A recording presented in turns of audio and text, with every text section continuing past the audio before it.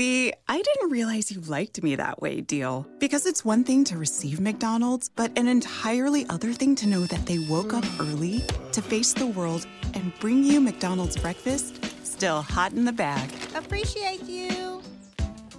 There's a deal for every morning. Now grab 2 loaded sausage burritos for only $3. Prices and participation may vary. Single item at regular price. Cannot be combined with any other offer or combo meal. Ba-da-ba-ba-ba. Dunkin' Refreshers are the perfect way to get a little more out of your day. With more tropical flavors like new mango pineapple and more ways to get glowing. Available with green tea, coconut milk, or lemonade. You've got what you need to make the most out of every moment, even the ones spent stuck in traffic. What a beautiful day. Sip into all your favorite Dunkin' Refreshers like new mango pineapple. America runs on Dunkin'. Price and participation may vary. Limited time offer. Additional charges may apply.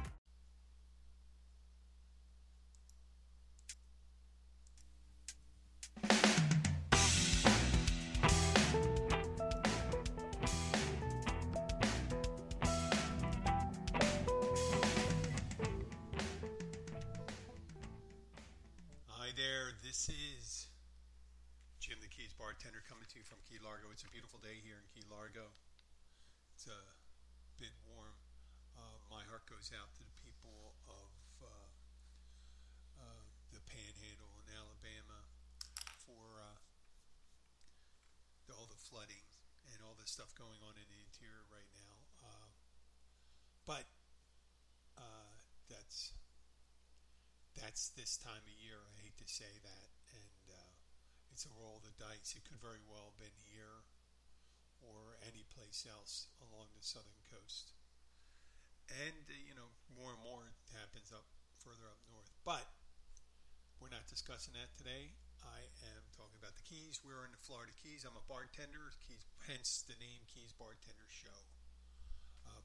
Not called the Keys Bartender Show. It's actually because of my media group that managed the podcast for a while.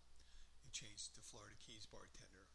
Originally started out with Keys Bartender Live because I did my live show, and then I became the Keys Bartender podcast, and then in order to help with the searches, which I don't think there's a ton of searches, but I guess if someone searches Florida Keys, they wanted it to show up in their search for a podcast. I'm talking about the management group, the media consultant group that I'm currently still part of their network. They wanted to have Florida Keys in there, so many searches like that. And now I'm contemplating going back to Keys Bartender. But change is inevitable, and we are always in a constant flux. I just remember going back to my 10-year reunion in high school, and it was actually I think it was a big hullabaloo, kind of like 20-year. It could have been a 20-year anniversary of the founding of the high school. It was a big Catholic girls and boys school. They were separated, so the Catholic boys, it was a high school with boys on one side, girls on the other, separated by a accordion type fence in the hallways. And I was invited. I remember I was out with some friends, and someone mentioned that the anniversary was coming up, and they were having it. They were going to have open bar and stuff like that, and tickets were like some ridiculously cheap. I think it was like $20 at the time, or $40, whatever it was open bar and all that stuff. We made it actually very inexpensive, and you get to go and see people you went to school with, and even the people that graduated 20 years before. The women were still in their late 30s, so everyone was still relatively young. I was in my 20s, and I remember distinctly the one person I remember, and we're going to talk about memories and things like that today.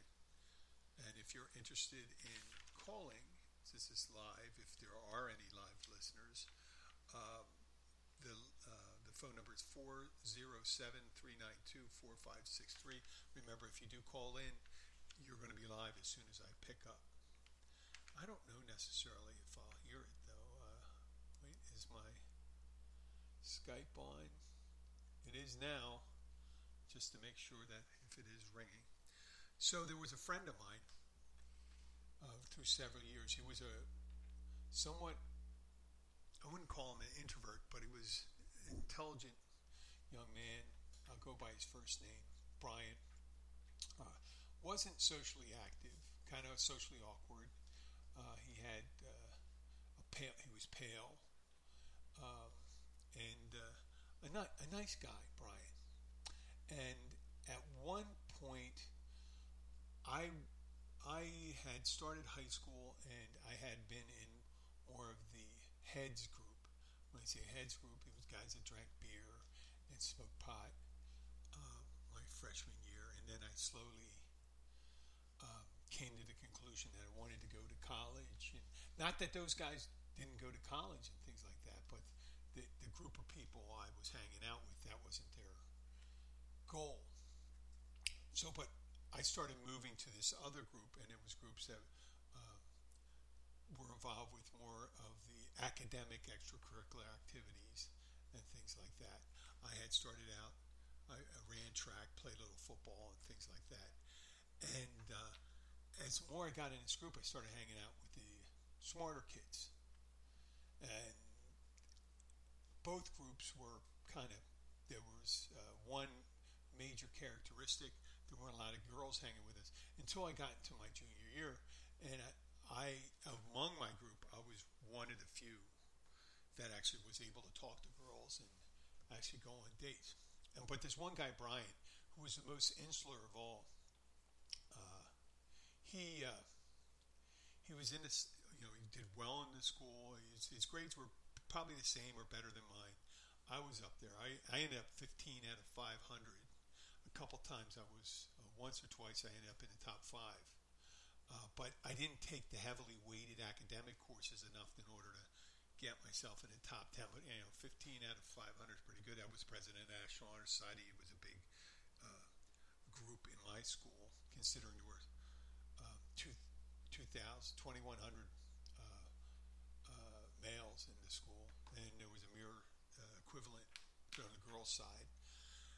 But Brian didn't have a lot of friends, but he hung out with us, and we did some extracurricular activities, like they tried to put together some Dungeons and Dragons things and stuff like that. And the guys were mainly, I wouldn't call them antisocial, they just weren't socially adept, but they were nice, very nice guys, as well as the other guys in sports and stuff like that. And I kind of hung around with, there was the theater crowd, there were the sports guys, and stuff like that. So I was leaning heavily towards the academic, a little towards the sports, and Brian was way into the academic.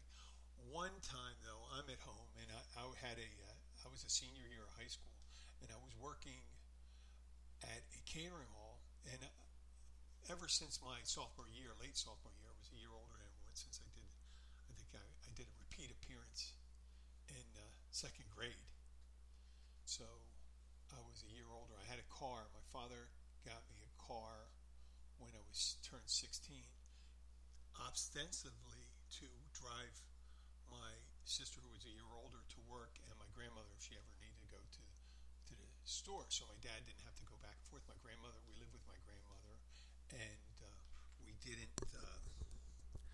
she didn't have a license, and my sister didn't either. And for whatever reason it was.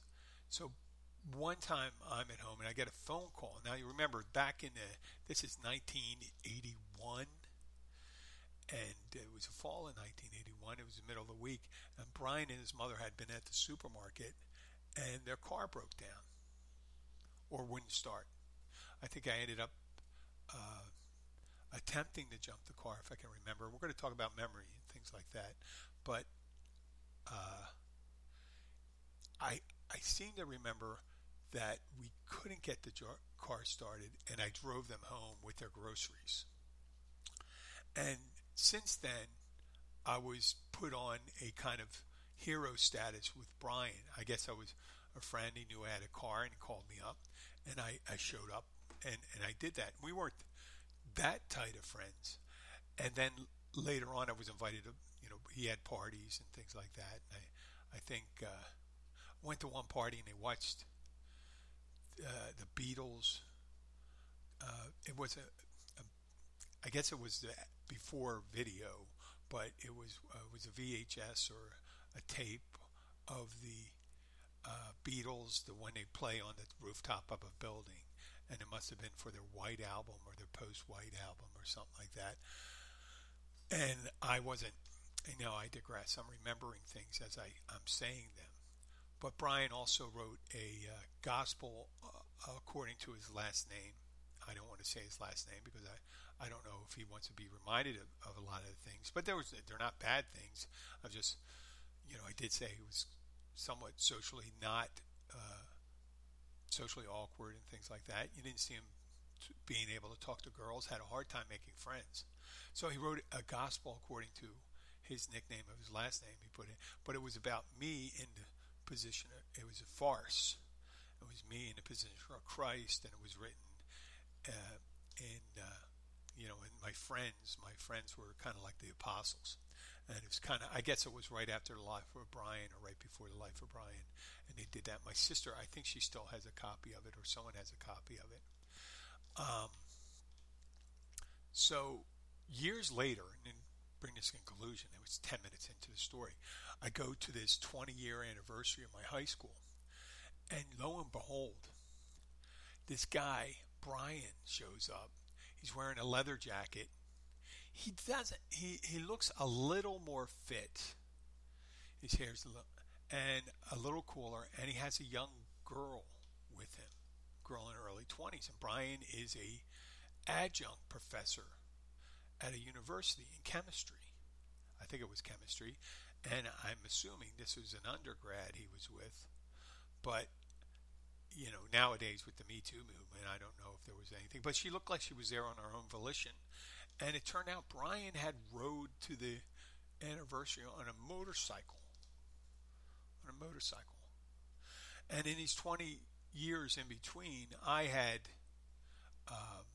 kind of meandered through life. Brian did pretty much what we thought he'd do, become an academic. But his personality changed. Because here he is with a woman. He's riding a motorcycle and things like that. Now, obviously, he's talking to different people. And Brian, these are my friends in the academic circles were, a lot of times there were people I had to kind of defend against the other groups. And Brian, 20 years later, wasn't when I was saying 20 years later, it wasn't 20 years later for Brian. Brian was, this would have been about 10 years later. It would have been in the early 90s, late 80s. So he was in his late 20s. He's 27, 28. And he changed. He changed. So, yeah, he wasn't the same person. But he was friendly. He still had the same feelings of me. And I imagine he thought the same thing of me. He said, boy, Jim changed. Here he is. He was single. I was single-minded. I was very political at the time, ambitious. And I wasn't as ambitious at that time when I met up with Brian again. But I became much more social with especially with the ladies. So I'm postulating, and a lot of people postulate, that you really never meet the same person twice, much like stepping into a river. The old adage, you never step into the same river twice. Some people might say people don't change, but I would counter they do change. Some people change less, some people change more, but they're always changed by their experiences. Just think of it. When someone's born, humans of all the living creatures on Earth, you could probably point out a couple other ones that are similar, but they take the longest to get independent of their parents or parent. That the baby starts out with much like a new laptop or computer, like in the old days when they didn't preload the programs on the computer. It had all this potential, but very little capability unless you purchased. It came with an operating program, and the operating program, I would equate it to your autonomic responses, meaning breathing, heartbeat, brain waves, eyesight, hearing. You have those, but the programs beyond that run with it didn't give it capabilities as much. Wasn't that great? And from some of the readings that I've done, that the comparisons don't end there. There's estimated that human storage lies between 10 and 100 terabytes. Remember, 1 terabyte is 1,000 gigabytes. And there's even speculation because that it's actually 2.5 petabytes. And a petabyte is 1,000 terabytes, which would be 1 million gigabytes. So 2.5 is 2.5 million gigabytes of storage. And I hesitate to call it memory, but there's about 85 billion neurons in the human brain, and there's 0.2, I think they're saying, quadrillion connections that can possibly be made. And every time a new memory is made, a new pathway is given. So the way a baby comes about, we know anecdotally what happens, how babies develop, how they acquire human language and things like that. And you think about and I'm only speaking probably to people that believe in that the humans have been around more than 6,000 years. If you go back 10,000 years ago, before written language, that if you took, because there was very little genetic change, if you took someone and cleaned them up, had a baby one way or another, a Homo sapien from 10,000 years ago or a Homo sapien born today would have very little different visual cues that make them separate. And from raising one and the other in those environments would make them more or less the same. So if someone was raised in a hunter-gatherer society 10,000 years ago, let's say in central France, or in present-day Shanghai, and swapped other than the obvious visual cues, let's just say they were adopted, right? You took them to, present day, let's keep it in France. You're regular in central France 10,000 years ago, central France today. Swap the babies, give them the same whatever current thing of the day, hunter-gatherer society or education in today's world. They'd be virtually indiscernible if you swap those babies, just like if you swap the baby in a maternity ward in a hospital. Whether that baby is swapped, not that there were maternity wards 10,000 years ago. I mean, you went into the hut and you took the baby, or you went into maternity. Let's say you're a time traveler, and you're able to steal a baby from a maternity ward and drop it off in central France there in a settlement there. And besides the other things that go into making it past, immunizations and things like that in early childhood diseases, if you raise them to like 20 years old, they'd be significantly different. Besides language, writing, technology, and the process of learning itself, creating memories, are as different today. But if you raised that baby from 10,000 years ago today, they would have the same. You wouldn't tell them any different that they were born 10,000 years ago. But if you took that same baby, let's say two same babies, and this is the nature versus nurture argument, and raised them in two households right in the same village in France, with different experiences. Let's say the parents were neglectful and abusive in one household, and they're nurturing and affectionate in the other household. you swap those, they would come out, let's say you separate twins, they would come out significantly different. I know there are stories of triplets. There's the triplets that got separated at birth and they came together. But that could have been like most people behave a certain way in a family. And I was talking about extremes. One extreme is being a bad extreme, one is being a positive environment. I'm saying that experience, those experiences change that person. And experiences from regular people change them. And how I relate it to the bar is that I have people come in, and I mentioned on a previous episode, come in, they were in previously 2 years before we had a nice, I don't recall this, and this is memory, this is recalled long-term memory and short-term memory. I didn't recall them. I did recall a positive vibe from them. I was nice people and stuff like that. It was a couple during their late 30s, early 40s, and they were effusive with their praise. They were very friendly. They said they had a good time. But I imagine they're not remotely, they're different.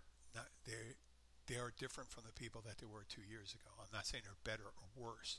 They're different from the things they know now and the things they experienced just through life, like suffering. Suffering changes somebody.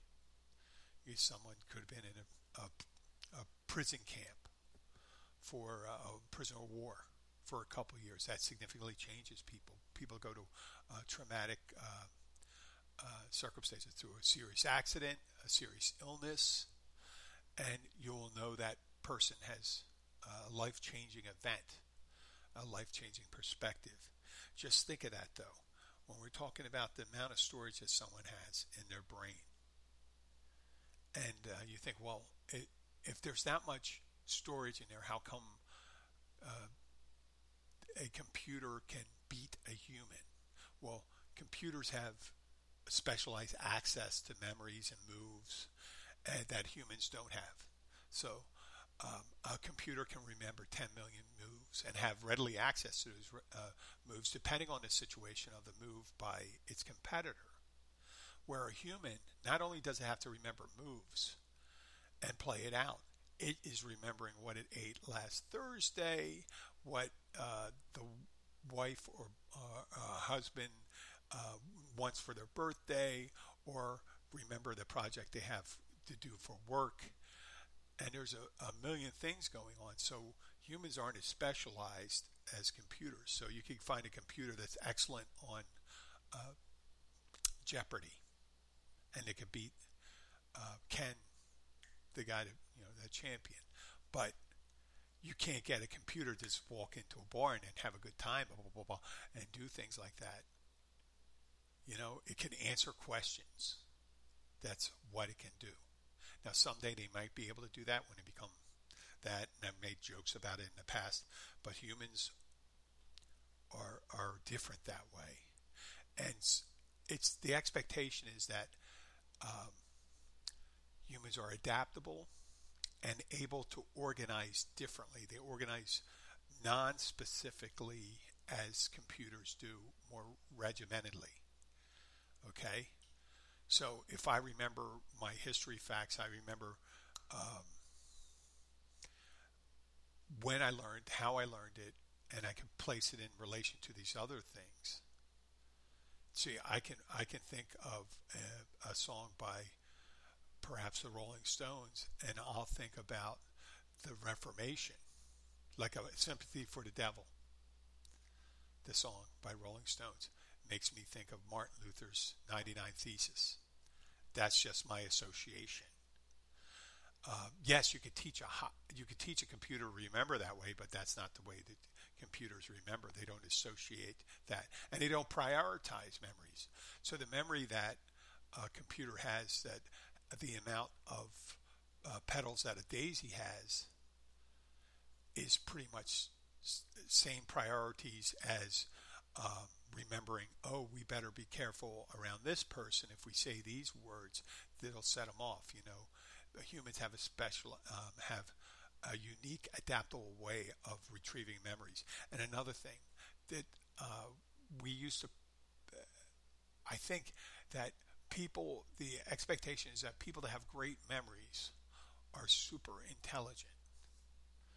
Now, think of an autistic kid that could solve, that remembers exactly where you live, or remember the exact date it was and what happened on that date, blah, blah, blah, blah, blah, and all the history things. But then you can ask the person that says, well, how would you greet somebody if you went to their birthday party and this was happening, this music was playing, they were playing Pin to Tail on the Donkey? This kid could be completely clueless. Putting into a social situation, or even pretty much adapting other information. It says, well, here's a football game going on. It's fourth down. There's 5 yards ago. What should they do? And the kid has no clue what that means. It's not always applicable to all. Having a great memory is not applicable to problem solving. Getting that aha moment. So when I meet someone years later, my memory clicks in. I remember bits and pieces of it, unless something that really made it unique. There's women I remember from years ago when I focus on when I was 14 years old, 13 years old. I'm talking 45 years ago, 44 years ago. I remember young girls that I had crushes on and stuff like that. I remember this specifically. I don't remember. I can virtually remember nothing that happened in classroom. I remember in 8th grade classroom reading the story about a fox and a chicken. I think that was Le Renard and Lecoq or something like that. Or I think it was just Le Renard. And I remember that I didn't know any of the French words, and I couldn't remember them. I had a hard time conjugating the words. I had a hard time doing all this. But now as I get older, I do have a difficulty, but I have no problem processing if I study conjugation for future tense, past, present tenses, possession, and things like that. That's just, it's called neuroplasticity and the way we remember things. And it may be that forgetfulness is a way that we prioritize the information that we need to have at the time. When I see somebody that comes into the bar, everyone, I don't remember, if I haven't seen them for a while, I don't remember their names right away. And then I have to put it in context. I have to think about, wait, what the fuck? Oh, I remember this. Now, I always remember the name of the guy that comes in and said that outrageous statement about the woman down the bar. I remember that guy. Or I remember the girl that threw a drink. Or I remember exactly what the girl looks like that smacked me in the face 28 years ago when she was at a bar after applying for a job at a place I worked, and then she tried to talk to me, and then she got pissed off about not getting a job, and then was picked up on the vibe directly that I really didn't want anything to do with her. And presto, she smacks me. I remember distinctly. The future will be amazing, and that's all well and good. But what about today? You can feel the rush of a 400-horsepower Nissan Z, or climb to new heights in the all-terrain Nissan Frontier. Light up the road in the all-electric Nissan Ariya that feels like a sci-fi dream come true.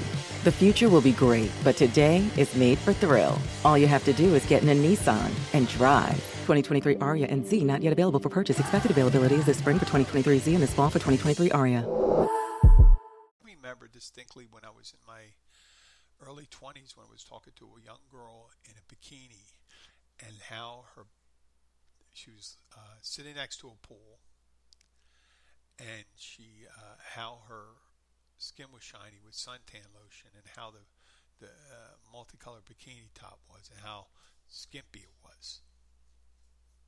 I remember that. But do I remember last week what I had for lunch?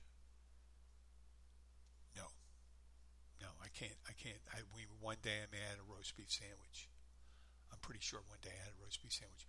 It's a specific day I don't. It depends on how important it was. So that led me to believe and say, wow,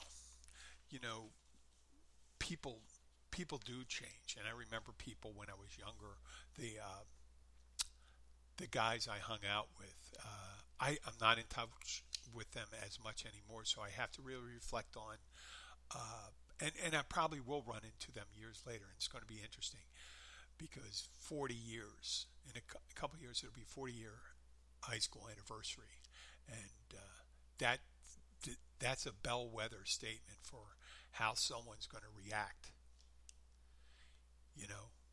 40-year high school reunion. But the other one that really gets me is the family reunions. When you see what happens to your cousins that you haven't seen that often. A brother and sister are hard to gauge that because they change incrementally over years most times.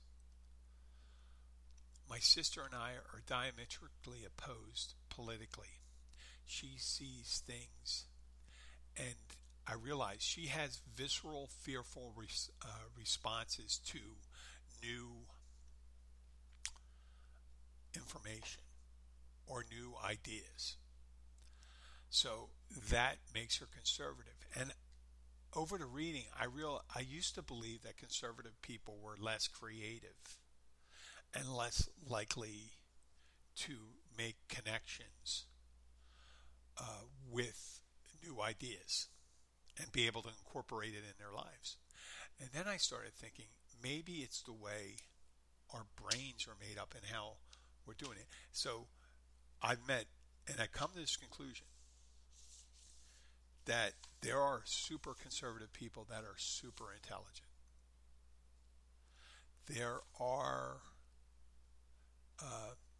very uninformed people of both ilk, liberal and conservative. But one of the main things I see as a difference comes back to the basis on the definition of conservative versus liberal versus change.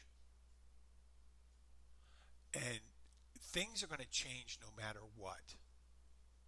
Things are going to change no matter what. There's nothing you could do to stop change. Now, what kind of change that's going to be, we disagree on what that would be. But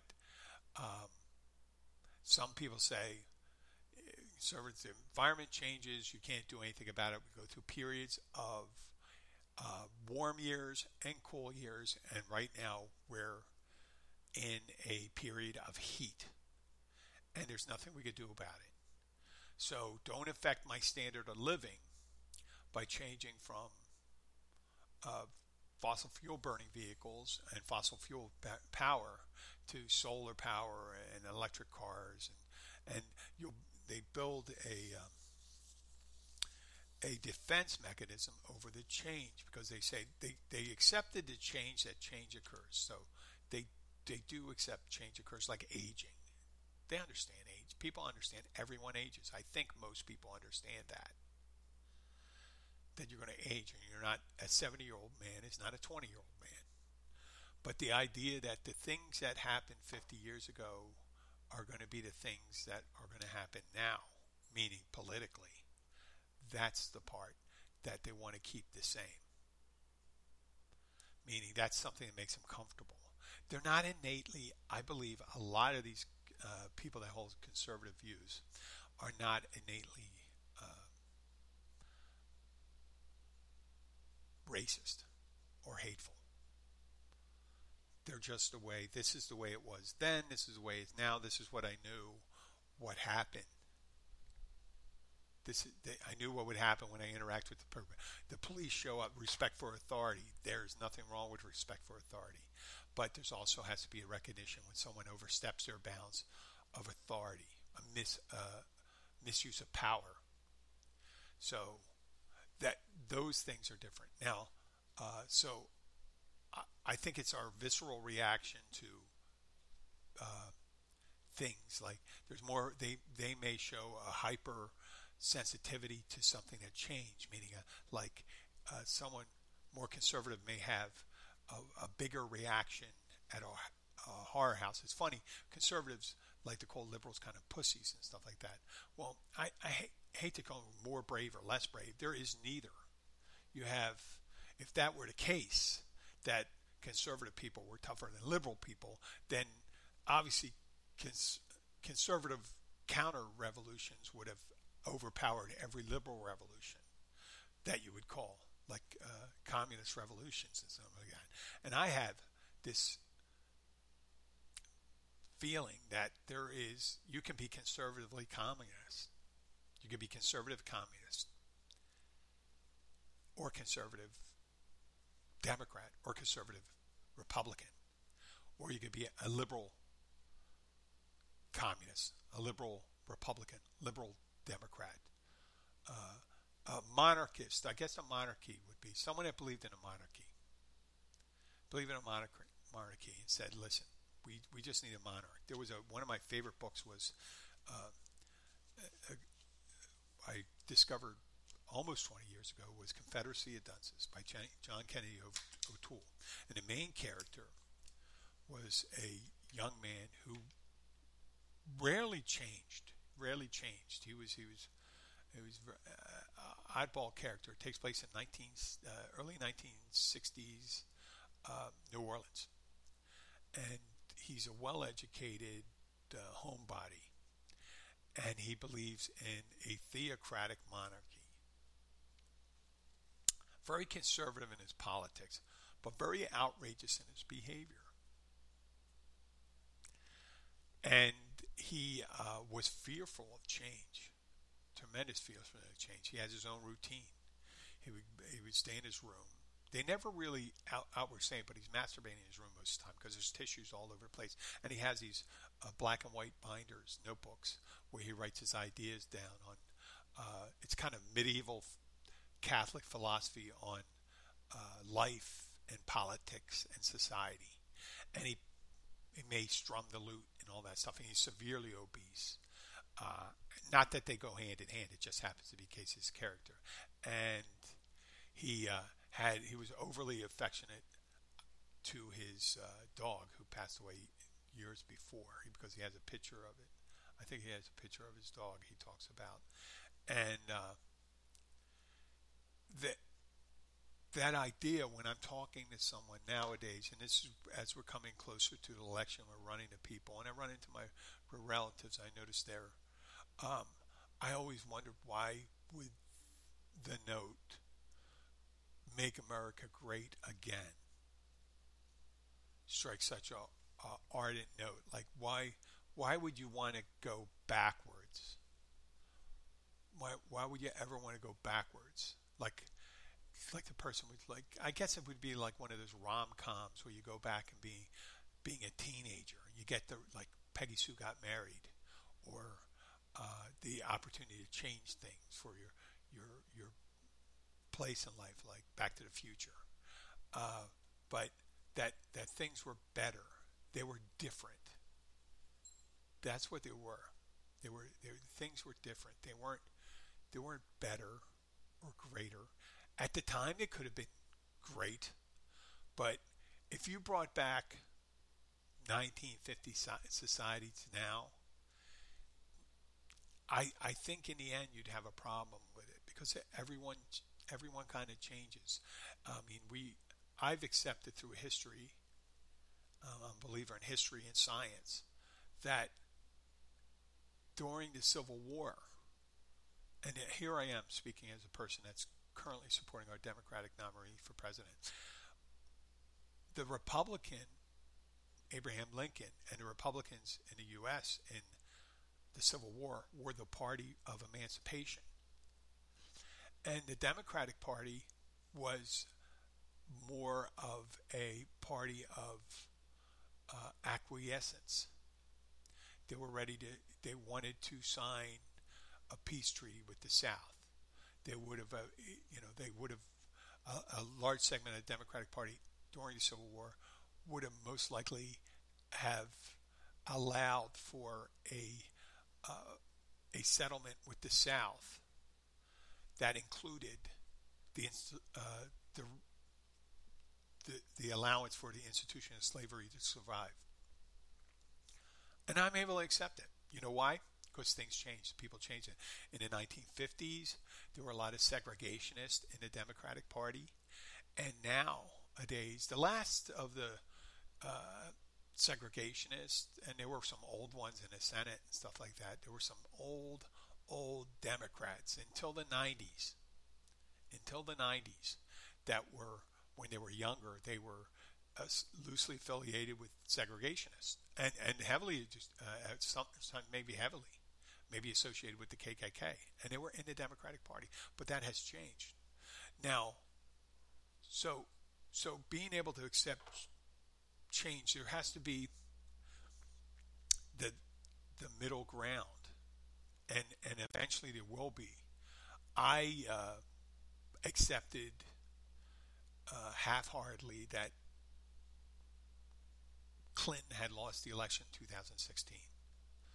I do believe that the country would have been better off if they had elected her. I don't know it would have been better off, considering they may have been running criminal investigations against her and things like that, much like they did against Trump. But I believe, we can get into arguments on it. There seems to be a lot of smoke coming out of from the Trump accusations, from the sexual assaults to the loans from Russia to not revealing your tax returns and things like that. But I do understand why people might want to defend someone like. Now I do. I'm starting to more and more. I understand why someone might want to side with Trump for several reasons. Because he shows a sign of he supports me. He's kind of like supporting me. That's what they're thinking right now. And in order to keep that up, they have to reject anything. They have to reject everything that would show that he doesn't care about them. They can't accept that he's told Bob Woodward that he thought that the airborne virus was deadly and it was 5 times worse than the flu. They can't accept that he said it, because then they couldn't accept him having the big rallies and not encouraging people to have masks. And the whole mask thing, like, that's a change thing. I don't, having to change, that's part of the change. They don't want to, if you think about not wanting to change, having to wear a mask, it's such a big change. And that's got to hurt. It's got to hurt. It's got to hurt as much as for them. And it hurts. I understand it hurts them. Just as it hurt them, the certain person, when they had a restaurant. Let's say they're a restaurateur. And maybe they didn't, let's say they strongly agreed that African Americans should not dine with Caucasians. And they believed for a reason, for some reason. And then when they said, well, you got to do it now, or, they're going to sue you. I mean, it took a while, probably. There's still places now, I'm sure, you that people don't want to serve them, or they only want to serve certain kind. So, I mean, it's change, and it's fearful of it.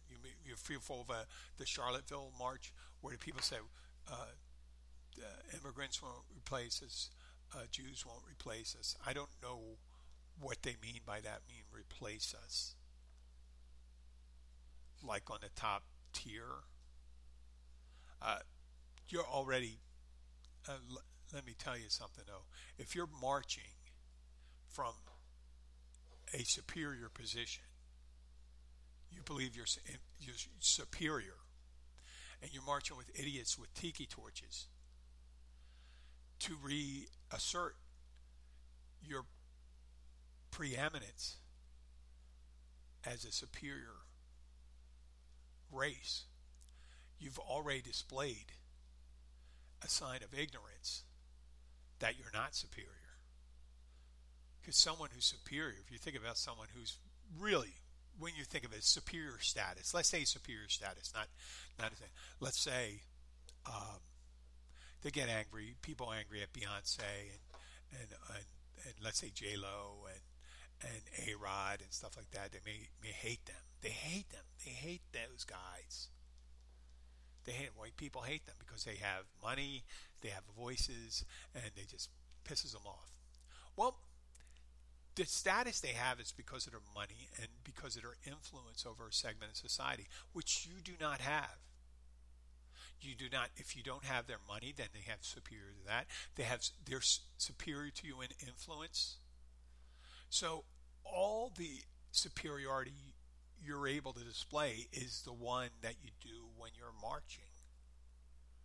That we can march better, or we can organize a flotilla of boats that may or may not float. So you're not really displaying that. If you really want to display, enter into a debate or a thoughtful conversation.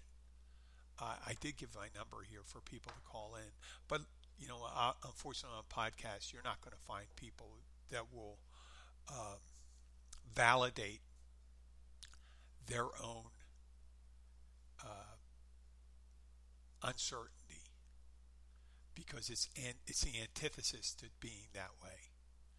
Now, the weakness of the liberal cause or the democratic cause is that we allow for different views.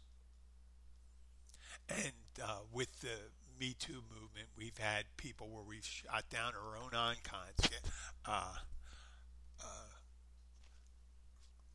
That the senator from Minnesota, they chased him out. I mean, we're the first to shoot them down. Like, just there's a meme on Facebook that says